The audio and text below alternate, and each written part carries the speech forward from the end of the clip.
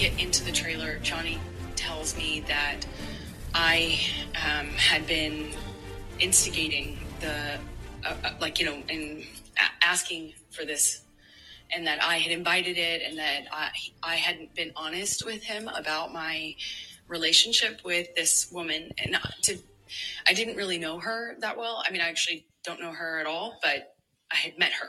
And I remember in the trailer, he's accusing me of lying about it, and that I had something with her. I'm trying to diffuse that. I'm trying to calm him down. And he's screaming at me, screaming at me. That's right. Amber's testimony continues on part 7 of our comprehensive Johnny v. Amber trial recaps that are on the Patreon.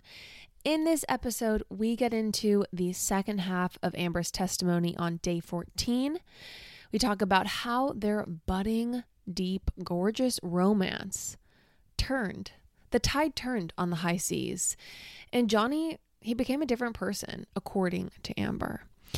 We give a retelling of her side of their first violent encounter, his misogyny and jealousy. You know, there's some really interesting ways he would talk about her career and women in general that were revealed in her testimony, should we believe her.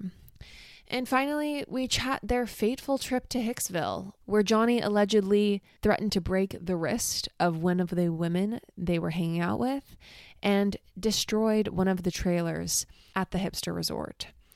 It is a chaotic, extreme, intense portion of testimony, and all the juiciest details are on the Patreon recap. So if you want to listen, you know the drill. Hit up the link in the show notes. Love y'all.